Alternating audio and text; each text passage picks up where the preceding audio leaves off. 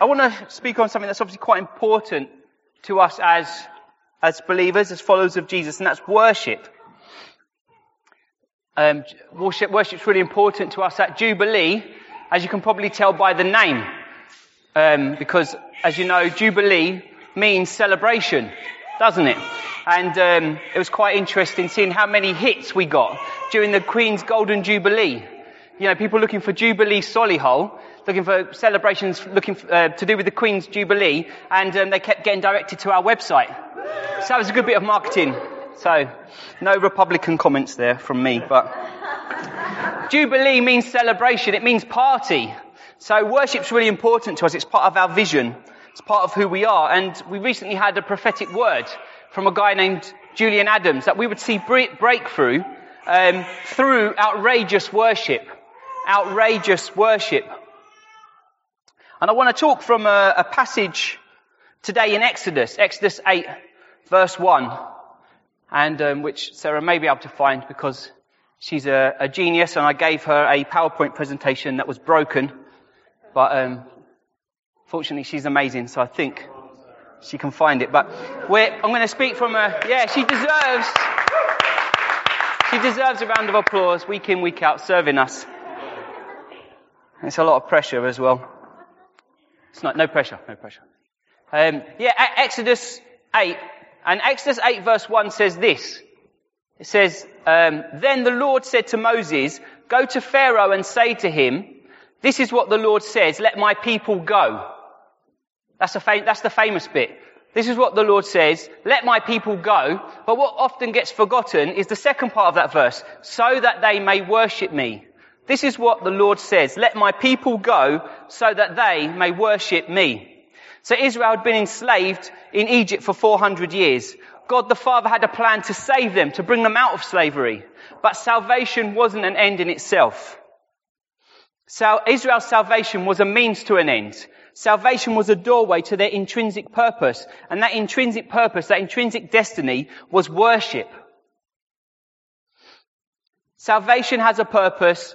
Freedom releases worship, and God's grace at work in us brings him glory, doesn't it? God's grace at work in us brings him glory. And that's the definition of worship. Giving glory to its rightful owner. Giving glory to its rightful owner. Salvation and glory belong to who? To our God, says Revelation 19.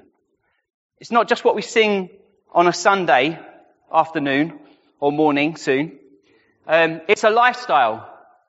Giving glory to the person to its rightful owner, to God, is a lifestyle. Paul tells us in 1 Corinthians 10, whatever you do it for the glory of God. It's an act of worship. And that's why Jesus can say in Matthew 5, when people see your good deeds, who do they praise? Your Father in heaven. People see our good deeds, they see our worship in action, they see our life, and they praise our Father in heaven. Glory goes to its rightful owner. And Adam and Eve had this in the Garden of Eden. They glorified God whatever they did. Do you realize that? In that place, whatever they did in the garden, they were glorifying God because they've been created in God's image. Genesis 1 tells us they were living examples of his glory on earth. And whatever they did, just naturally, automatically glorified God. Whether they were eating, whether they were drinking, whether they were walking with God in the cool of the evening, even if they were having sex, they were glorifying God. They were. Some of you think there wasn't sex in the Garden of Eden. But the first command to Adam and Eve was, fill the earth, multiply. So, let's throw that one in for free. Your shocked faces. But even when they were having sex, they were glorifying God. They were fulfilling the command in Deuteronomy 6, verse 5. Love the Lord your God with all of your heart, all of your emotions, all of your feeling, with all of your soul, all of your thoughts, your internal conversations, your choices, and with all of your strength, all of your physical body. They did that automatically. Until sin obviously came along and fractured it all and broke it all. So we have Israel in this story in Exodus. They're in slavery. God is going to bring them out. He's going to bring them out of slavery. He's going to bring them out from Pharaoh's power a harsh master who hated them, who used and abused them for his own ends, who robbed them of their true identity, robbed them of their freedom, robbed them of their dignity, calls them to live in misery and despair. God's going to bring them out of that, and he's going to bring them out into a place of freedom, into a lifestyle of worship. A place where, yes, they could sacrifice, where they could sing and play tambourines. That's one of the first things that happens. So tambourines get a bad press, but I say bring back the tambourines. It's very retro. Yes, they're going to do that. But also, if you look at what Israel did when they came out of slavery into the promised land, they had festivals. They ate and they drank and enjoyed themselves. They travelled. They had community. They worked. They gave financially. They were creative. They created art. All of these things were acts of worship. They lived worship. Whatever they did it to the glory of God, or they were supposed to. And that's the same for us. We've been saved out of slavery, haven't we? We've been saved out of slavery into a lifestyle of worship. We were under a harsh master, the devil, who used and abused us, who hated us. Sin robbed us of our true identity. It made us do things we were ashamed of. We were chained by misery and despair, but God, who is rich in mercy, heard our pitiful cries, sent his son Jesus to make us alive again. Jesus died on the cross to purchase our freedom with his own blood. Not so that we could just be rescued from the futility of spiritual slavery, but so that we could be brought in to that heavenly family, be brought into the heavenly family of God the Father, and to live lives of intrinsic worship. So salvation isn't an end in itself. We have been saved to worship, like Adam and Eve, to live lives that automatically give God glory to its rightful owner. Our emotions, our feelings, our thoughts, our choices, our physical bodies, singing, working, travelling, creating, having sex, whatever we do, we're created to give glory to God. We are living sacrifices, Paul tells us in Romans 12. We offer ourselves as living sacrifices because, he says, this is true and proper worship. Living sacrifices. This is true and proper worship. Have I made that point? Do you agree with me? That's your calling. That's your intrinsic nature, to glorify God. So, coming back to the Exodus story. Israel, let my people go so that they may worship me. Now, you know the story, I'm sure. You're familiar with the Exodus story. You know that, Pharaoh would, make a promise to let them go. He would break it. Then there would be a plague. And then he would change his mind. He would say he would let them go. And then he would change his mind again and say he wouldn't. And there'd be another plague. You know the story. And there were 10 plagues, I think, before he finally let the people leave the land. But I want us to look at 3 parts of this story. Where Pharaoh tries to cut a deal with God. He offers Moses a compromise on 3 occasions that I want us to look at. That try to put a limit, put a boundary around the freedom that God's people will have to worship. 3 compromises that Moses is offered in order to limit Israel's ability to live lives of worship. And the devil's tactics haven't changed, have they? You look at Matthew 4, the devil even has the bare cheek face to offer Jesus a compromise, doesn't he? When he says, if you will bow to me, I'll give you all of this. You don't need to go through the pain and trauma of the cross. If you bow to me, you can have these kingdoms. You can have this world, these pitiful people that you love so much. You can have them. All you need to do is bow to me. No pain. It's easy. That's the devil's tactics to make us compromise on what God's calling us to haven't changed. And we are also in danger, if we're not careful, of compromising in our lives of worship, putting an illegitimate limit around our lives, which obviously we want to avoid.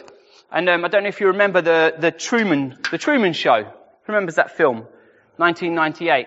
Yeah, we had this guy who, he didn't know it, but he was the star of his own reality TV show. Oh, so there he is. That's at the end when he finally finds his way out of this world. So he's the star of this reality TV show, and he's the only person that doesn't know it. He doesn't know that his wife, his friends, everyone around him are actors.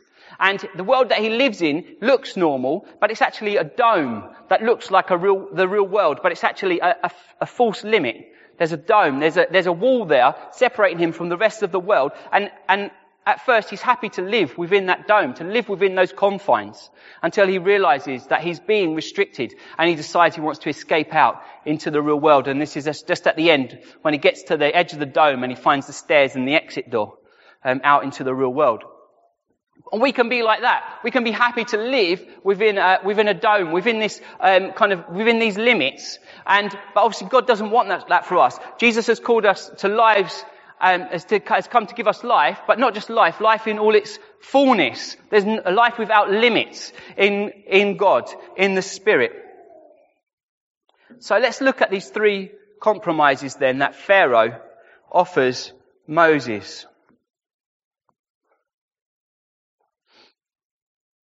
So you've got Pharaoh.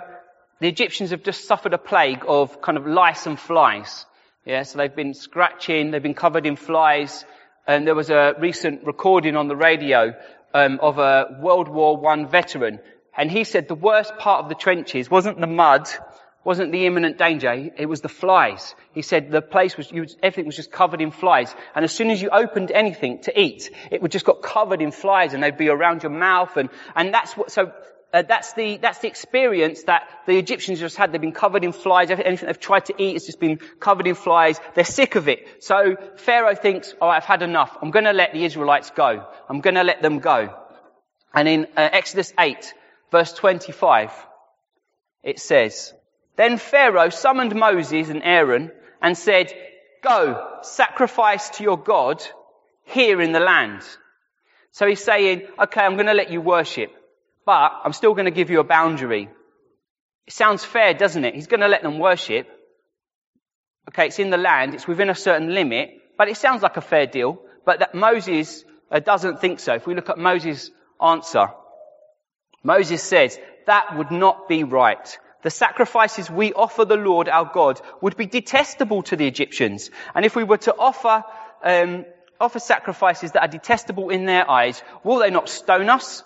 In other words, if we compromise and stay here, within the limits of Egyptian culture, we won't be able to enjoy real freedom. We'll not be able to live the kind of lives that give all the glory to its rightful owner. And we live in a society, don't we, that's in many ways very tolerant. We're very lucky, really, that we can come to church and worship as we want, without fear of anyone coming in and dragging us away. So we live in a very tolerant society. But sometimes, though, obedience does take us outside of Egypt's boundaries within our culture. Takes us outside the boundaries of our own culture. And maybe the things we do aren't detestable to people around us, but they are often seen as inappropriate, aren't they? Maybe praying for people at work. You know, I don't know if I've worked in anything where actually talking about your faith, offering to pray for people, is seen as really inappropriate. Do it anyway, but... Or unacceptable, you know, we don't talk about politics and religion. Talking about your personal beliefs is not really acceptable. Especially if you start talking about sin. Or maybe it's just embarrassing. You know, getting excited at church. Maybe that's a bit embarrassing. You know, people coming to church, raising their hands, clapping, jumping up and down. That's a bit embarrassing. Some people's dancing is a bit more embarrassing than others. But, you know, I'm not looking up at anyone at the moment. Yeah, so sometimes it's just maybe not detestable, but embarrassing. And maybe we're tempted to compromise, to keep to ourselves, not to be passionate, not to express ourselves. And Sunday worship actually is a good example. You know, lifting our hands, shouting can sometimes be a bit shocking. Clapping, we're kind of used to now, but kneeling down, even flags and dancing, all of these things are good, biblical expressions of worship. All of those things are in the Bible. All of those things are appropriate expressions of worship, appropriate in the church. That's all part of loving the Lord our God with all of our strength, with our bodies. And I just really honour you, Darren, for when you came down the front and danced down the front here. And, leading us in that. So I really honour you for that. And let's have more of that. That's what I say. So culture wants to dictate to us, like sports. Okay, if you go to a football match or a rugby match, you can scream as much as you want. You can jump up and down. I mean, I've said this before. I even jumped up and down and celebrated when Aston Villa scored, because we took the boys to see Aston Villa, and I was so excited. I jumped up and down for Aston Villa, and I'm not a Villa supporter. But, if you do it there, that's great. That's fine. That's appropriate. In church, jumping up and down, getting excited about God. We want to redeem our culture, don't we? So applause, for example, is a good example. We clap people because in our culture, applause is a way of showing honour to someone. It's a way of showing appreciation. So we love to applaud people. We love to applaud God. Sometimes it seems a bit weird when we say, let's applaud God. And but actually, it's a way of showing honour and appreciation in our culture. And it's good to redeem that. But we're not going to be dictated to. We're not going to be dictated to. We're going to worship God and love Him with all of our physical strength. Just like David, when he danced before the Lord with all his might. And the ark was being brought back. The presence of God was returning to Israel. And he was so excited. He danced and danced in front of the ark. And I imagine him more like a kind of uncle at a party, really. Trying to relive his youth at the disco. Dancing around. But everyone's partying. He's getting hot and sweaty, so he takes his top off. He's dancing. He's really happy until he gets home, and his wife says, basically mocks him because she's embarrassed, and says, "Is it right that?" Oh, you can't quite see it. I don't know who that is, by the way. I just found him. I found him on Google, so. So yeah. He may have turned up here today, but it says uncle. That's me now. So I still think I'm the young, trendy guy dancing, but I'm really the old uncle now. So I can relate to him. But yeah, so David gets home. He's been dancing. Okay, took his top off because he was so hot, and his wife mocks him because she's embarrassed, saying, "What are you going to embarrass yourself in front of the slave girls?" She was disgusted by him, by his worship. But his reply is really interesting. He doesn't say actually, "Well, I don't care what people think." He says, "I will celebrate before the Lord. I will become even more undignified than this. I will be humiliated in my own eyes." He's saying, "Do you know what? I'm embarrassed too. I'm humiliated in my own eyes, but I will celebrate before the Lord." And I think sometimes we have this notion that actually there are the extroverts and the introverts, and the extroverts but the truth is that, I'll jump around, I'll raise my hands, but I'm embarrassed sometimes as well, and I think, am I going to do this? But there's something in me that says, I will worship the Lord with all of my strength, with my physical body. I will jump up and down. And I want to encourage us, we are a Jubilee church, we are a worshipping church, but I just want to encourage us because I want all of us to enjoy the freedom of letting what's inside come out. Maybe you have a tendency to mock. Maybe you're embarrassed, or maybe you're jealous of people who can express themselves, or maybe you don't. Maybe I can't. Maybe I don't understand what I've written, and I'll go to the next sentence. Yeah, maybe that's the one. Yeah. Maybe you're a tendency to mock like Michael because you're embarrassed or maybe jealous of their freedom. Or maybe you're a bit embarrassed to do it, and I just want to encourage you to step out and choose one of those things, dancing, clapping, whatever it is for you, and be humiliated in your own eyes and say, "I will celebrate before the Lord. I will express the love and gratitude and worship in my heart, and I will love Him with all of my physical strength." Basically, I just want to encourage us, church. Let's not let Pharaoh set boundaries for us in worship. Okay? Let's not let Pharaoh set boundaries for us in our worship. Okay. Second compromise that Pharaoh tries to impose. And that's a limit on who can worship. So, they've had hail now. They've had a plague of hail. It's destroyed all the crops.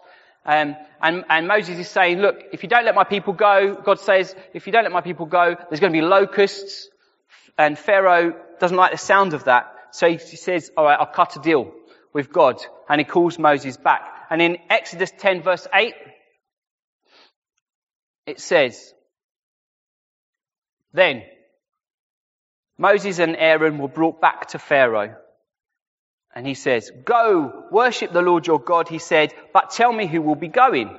And Moses answered, we will go with our young and our old, with our sons and our daughters, and with our flocks and herds, because we are to celebrate a festival to the Lord. Then Pharaoh said, the Lord be with you. If I let you go, along with your women and children, clearly you are bent on evil. No, have only the men go and worship the Lord, since that's what you have been asking for. Then Moses and Aaron were driven out of Pharaoh's presence. So he wants to know who's going. Who's going, Moses? And Moses says, everyone, of course. We're not leaving anyone behind. They're like the US Rangers. They never leave anyone behind. And we're going to worship as a community. Worship is a community event. Everyone is invited. And actually, everyone is needed. That's what Paul tells us, isn't it? Paul's language is, we're a body. We can't say to one another, we don't need you. We all need each other for this life of worship. And Pharaoh's reaction is really interesting, isn't it? He says, you are bent on evil. There's a religious spirit there.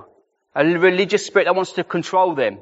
And it reacts unjustly and accuses them. You're bent on evil. And maybe you've experienced that in the life of the church. Maybe you've stepped out at some point. You've stepped out in your life of worship and someone's got the wrong end of the stick, or someone's reacted badly and they've misunderstood your motives and they thought you're bent on evil, and they've kind of pushed you back down. They slapped you down. That's not what God wants. Moses wants everyone, the young and the old, the sons and the daughters. Everyone is invited. Everyone is needed. So what Pharaoh is offering is the men can go. Basically, the men of fighting age. He's essentially saying, I want to hold on to the women. I want to hold on to the elderly. I want to keep the children hostage. And by keeping those people enslaved, keeping those people hostage, he keeps the whole community hostage, because the Israelites, the men will have to come back for their families. And this is true for us in the church. If one part of the church is restricted, if one part of the church is held hostage, if there's anyone among us who can't walk into that freedom, experience the freedom, the true freedom of a life of worship, then we're all held hostage. We're all restricted as a community. If one part of the body isn't free, then none of us are free. The whole body is hindered. And Moses mentions two groups that I want us to look at. He mentions the young and the old, firstly. The young. And I just want to say I'm really proud of us. I'm proud to be part of Jubilee. I'm proud of Jubilee as an elder here. That we have a culture that loves kids, that honours kids, that wants kids to contribute in worship, that humbly receives from kids, when they pray for us, and will listen to them. And, I'm not going to say too much more than that, because actually we've had 3 amazing preachers on that. From Tom and Becky Webb and from Rob. 3 preachers about kids in the prophetic and in the life of the church and in worship. So I just encourage you, if you haven't heard those, to go back and listen to those online. And if you can't get them online, talk to one of us and we'll download it onto a CD or something for you. May even be able to put it on a cassette tape. Who knows?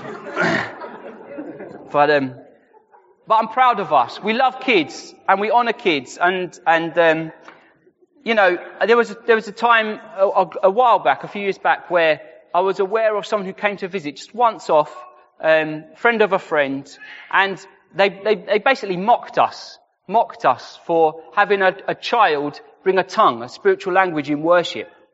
And the thing is, this person they didn't believe in the spiritual gifts anyway, but they mocked us for having a child bring a tongue, bring a spiritual language. And do you know what? I was just so proud of that child. I'm so proud when the kids come up and share. So proud when the kids come up and share. I'm proud of our kids. I'm proud of our parents that bring up the kids in that way, that help to release the kids. I'm proud of us as a community that allows that to happen and accepts that and nurtures that. So let them mock. We don't really care. Do you know what I mean? We don't really care. We love the kids. So yeah, listen to those talks. And I don't really need to say much more because it's been said already. But then you have the old. And this is something I do want to talk about actually. The old. The young and the old. Because I'm conscious that we live in a culture where old age is not respected. It's not respected. And I can say that from experience. Not because I'm old, but, the other day, I'll give you my confession. I overtook a slow old lady driver. Sorry, I can't look at Margaret Green at this point. A slow, all the way from Streetsbrook, all the way I was behind her too, past Asda in Shirley, all the way down up, going towards the Maypole. And then I had my opportunity to overtake her. Ooh, I overtook her. And then, 200, 300 meters later, it was a traffic jam. She was behind me and I just felt ashamed. But I felt convicted. I felt the Lord remind me of that verse in Leviticus where it says, stand up in the presence of the aged. Show respect for the elderly and revere your God. I remembered the first part. When I looked it up, I hadn't realized the second part. And revere your God. Respecting the elderly is connected to revering God. So therefore, disrespecting the elderly is disrespecting God, not revering God. But that's our culture. That's our culture. That's our cultural attitudes towards older people. Things are designed to become obsolete fast, aren't they? I don't know if you've got an iPhone 6. I'm waiting for my contract to renew. But actually people want iPhone 7, 8, 9, we want the next thing as soon as possible. And there's this evolutionary mentality. I don't know if you realize that, but we live in a society with an evolutionary mentality that says the next generation is better than the last. The next generation is an improvement on the last. And that seeps into us. It seeps into the way we treat the generation before us and the generations that have gone before. But the Bible says, one generation commends your work to another. They tell of your mighty acts. And I don't just believe that's, they've written something down that the next generation can read and learn about. No, I believe that's a dynamic relationship.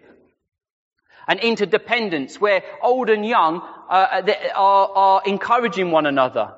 Are encouraging one another in God. That there's an exchange between the generations. That cultural divide that we see in our society doesn't exist here. But in church, as we worship together, encourage one another and demonstrate God's manifold wisdom together. That one generation, the old and the young, will commend God's works to each other.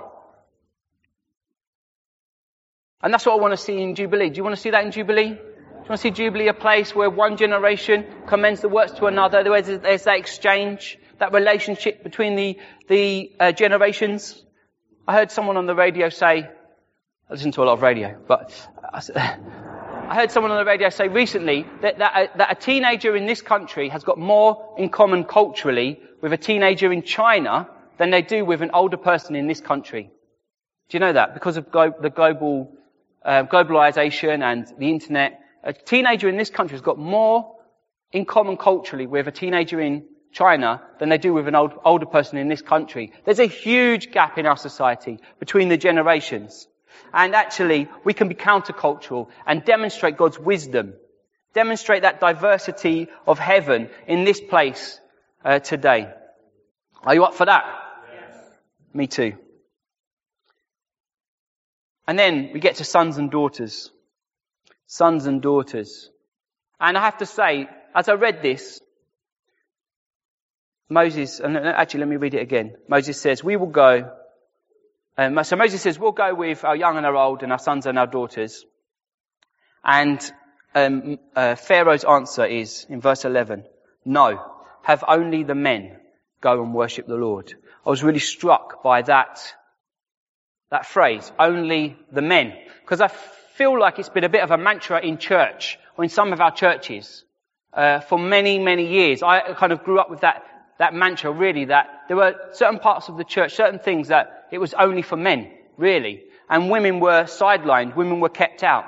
Women were restricted by, I believe, a false boundary. And women have been unable to fulfill their God-given call in many areas of the church. And as I read that, only the men, it almost stuck in my throat. And I feel like I also have almost allowed Pharaoh to keep what is, I suppose, literally half of our church hostage at times. And then I was reading Romans, and you see in Romans 16, where Paul is sending his final greetings to his co-workers, his fellow workers in the Lord, his fellow apostles, that 9 out of 25 of them were women. I went through carefully and I checked if it was, masculine, feminine, and 9 out of 25 of them are women. Because some of the men have names that sound like girls' names in those days. But 9 out of 25 of them. And I think, Simon, that's 36%, isn't it? Just check with the maths teacher. Check with the maths. Actually, just looking at Paul's team, at the people that Paul co-labored with in the church, those in Romans, actually, and then, I look at our history and just see, actually, we're completely out of sync, really, with the New Testament. And the way that Jesus was radical, even talking to women and having women as, listening to his teaching and part of his team. And in the New Testament as well, the way that the church treated and released women was revolutionary for their times. And actually, it seems pretty revolutionary for our times as well, which is a shame. But yeah, so I just want to challenge us really. And as I was thinking about this, I felt stirred really that there are no jobs in the church that men do that women can't do. There are no jobs in the church that men do that women can't do as well. And you say, well, what about male eldership? And I say, well, we do believe in male eldership. But eldership is a responsibility. It's not a job. And there's no hierarchy in the church. There's no hierarchy. If you look at the Trinity, there's no hierarchy in the Trinity. There's submission and there's authority, but there's not a hierarchy. There's complete equality. So we do believe in male eldership. We do believe in eldership as a responsibility with authority. But in terms of the jobs that elders do, there's nothing that men do that women can't do just as well. Controversial. But we'll come back to that, I'm sure, at another time. But I just feel like there's a calibration going on in the church at the moment, in the wider church, in terms of releasing women into ministry. So there are no hostages here. Amen? No hostages here. Young, old, sons, daughters, no hostages here. We're going to go with our young and our old, with our sons and our daughters, or we're not going to go at all, was Moses' message. Or we're not going to go at all. And the third compromise, the last one. We see that Pharaoh tries to limit their resources. They've had the plague of darkness, so again, Pharaoh's had enough. He thinks, okay, I'm going to let them go. But when they get there, Exodus 10:24 tells us, then Pharaoh summoned Moses and said, okay, go worship I did the okay. I don't think he said that. Go worship the Lord. Even your women and children may go with you. Only leave your flocks and herds behind. In other words, you can worship God how you like, but your money belongs to me. Your money belongs to me. You cannot be truly free if Pharaoh has got hold of your bank account. Financial worship is a sign of salvation, isn't it? Zacchaeus, the wee little man, he's remembered for climbing a tree to see Jesus, and Jesus doesn't just go past him. He comes to the tree, says, Zacchaeus, calls him by name, come down, I'm coming for dinner at your house. And Jesus goes to his house, and this guy was a tax collector. And he wasn't just a tax collector, he was a fraudulent one. He'd stolen money from lots of people and made himself rich. And what does he say? He says, okay, Jesus, I'm going to give back everything that I've stolen with interest. I'm going to give it back with interest. I want to be financially generous. I want to worship you, Jesus, with my money. And Jesus says, surely salvation has come to this house. Salvation has come to this house. Salvation, the sign of salvation, is financial worship as well. So Moses' response, verse 26 to Pharaoh is, our livestock too must go with us. Not a hoof is to be left behind. We have to use some of them in worshipping the Lord our God. Until we get there, we will not know what we are to use to worship the Lord. In other words, we can't leave it behind. We need it to worship God. Not all of it.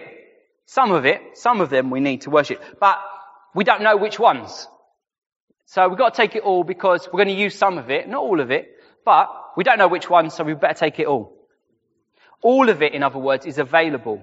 All of it is available for whatever God asks of us. Whatever he asks us to give, all of it is available for him for use in worship. When they got out of slavery into the promised land, some of those sacrifices were going to be burnt up. They were going to be burnt up and they were going to be gone. They were just going to be sacrificed, burnt up. E.g., they were just given, they were given away and gone forever. But some of them were going to be sacrificed and eaten. Some of them were going to be enjoyed. Some of the worship that the people of God were going to do involved having fun, having a party, enjoying themselves, eating and drinking. 1 Timothy 4 tells us that everything God has created is good. All of it is good. And if you can receive something with thanksgiving, then you can enjoy it. Enjoy it. Enjoy your wealth. Enjoy what God's blessed you with. Enjoy what God's given you. But bring it with you. Hold on to it lightly because you don't know how much of it you will need to worship God. You don't know which of it God's going to ask for to use to glorify Jesus. Does that make sense? Whatever you have, enjoy it. Some of it's going to be used for worship. Some of it you can enjoy and worship God by enjoying it. But you don't know which one. But the key is to bring it with you and say, yeah, it's all available. Whatever you want, tell me, it's yours. You know, you don't have to give anything. You know that. You don't have to give anything. Jesus tells Peter, you know, when Peter says that Peter feels embarrassed that Jesus hasn't paid the temple tax. And he says, oh yes, of course Jesus is going to pay it. And then he goes back to Jesus, and Jesus says to him, who do kings collect taxes from? From their own children or from other people's? And Peter says, well, from other people's, of course. And Jesus says, that's right. The children are exempt. The children are exempt. The children are exempt from the temple tax. We're exempt. We don't have to give anything. We're completely exempt. You know the story of Ananias and Sapphira, where they sell a field and then they hide some of the money and they give some of the money to the church, to the apostles, but it's only half the money, and they want everyone to think that they've given everything. You know that story? And the result is they fall down dead. They're judged and they die, which is scary. But the point of that story isn't that they should have given it all. The point is this. Peter tells them, wasn't all of it yours? He says to Ananias, wasn't all of it yours before you sold it? And wasn't the money at your disposal? In other words, you can do what you like with the money. You didn't have to give anything. You didn't have to give anything. But what you don't need to do is pretend or impress us or lie. You know, it was all yours. It's yours to do with what you like. God loves a cheerful giver, doesn't he? The Bible tells us. He loves, more literally, someone who laughs as they give, because it's an act of worship. That's what God wants. He wants our hearts. He wants us to worship with our finances, with our wealth, as an act of worship, as an act of joy. One more point about Israel's wealth, though, important. They took flocks and herds with them. And they had a reproductive nature, didn't they? There's a reproductive nature to the wealth of Israel. It's like my toilet paper. It is. It comes from sustainable sources. You understand? So actually, there's a reproductive nature in the resources of God's people. So when they gave things, they gave sacrificial giving to say, you know, as a kind of act of gratitude. Thank you, Lord, for all that you've blessed me with. I'm going to give these animals to you as a sacrifice. They were obviously showing gratitude. They were showing thankfulness, but they were also showing faith, saying, I'm trusting you that actually where these came from, there's more. Where these have come from, there's more. That you are the God that gives. That actually my wealth is going to reproduce and grow. And that was an act of faith. That's my personal story. So, as many of you know that, I was contracting, working for myself, and towards the end of the year, contract that I was expecting, some work I was expecting, fell through in the run up to Christmas. And, applying for jobs, didn't find anything. And I got to the point of praying to God and saying, look, what's going on? Can't you give me some work? All I've done for you, Lord. I had that conversation with God. It's a dangerous one. Huh? Everything I've done for you, Lord. I left my job to work with the homeless voluntarily, and, all the hours I put in at the church, everything I've done for you, and you can't even give me one piddly job. And as I said it, I was reminded of the older brother. In the story of the two sons, the prodigal son, the older brother who said, all I wanted was a goat to celebrate with my friends, and you didn't even give that to me. You're stingy, basically saying to the father. And what does the father say? Everything I have is yours. You're always with me, and everything I have is yours. And that just floored me, as God said to me, actually, do you know what? Everything I have is yours. You don't need to worry. You don't need to worry. That's why Jesus can tell us, don't worry. It's a command not to worry. Because everything that he has actually belongs to me as well. And actually, I just want to, again, just honour Jubilee and just thank Jubilee, commend Jubilee, because actually within that period, although we never got down to the wire financially, we were really blessed with several large gifts from people in the church, some anonymous, some not. And if I was to tell you that actually that those gifts totaled nearly £4,000 from different people, I mean, that's just astounding. And, it's humiliating in a way as well. Do you know what I mean? Because you feel, pride kicks in. Oh, I can't receive that. I can't accept that. Most of we didn't know who to give it back to, so we couldn't. But actually, just knowing, there's that sense of abundance. There's that sense of abundance in God's provision. That sense of abundance that actually, wherever this has come from, there's more. There's a reproductive nature to it. And God will provide for us. So, let's not leave a hoof behind. Let's not leave a hoof behind. Let's take it with us. Let's not allow Pharaoh to keep hold of our bank accounts. Let's enjoy what God has blessed us with, but also let's let it all be up for grabs as an act of outrageous worship. So we're created to worship heart, soul and strength, emotions, feelings, thoughts, decisions, our physical bodies. And this is true and proper worship, that we're living sacrifices. And there's no boundaries on what we can do. There's no restrictions on who can worship. And there are no limits to our resources in God. Amen.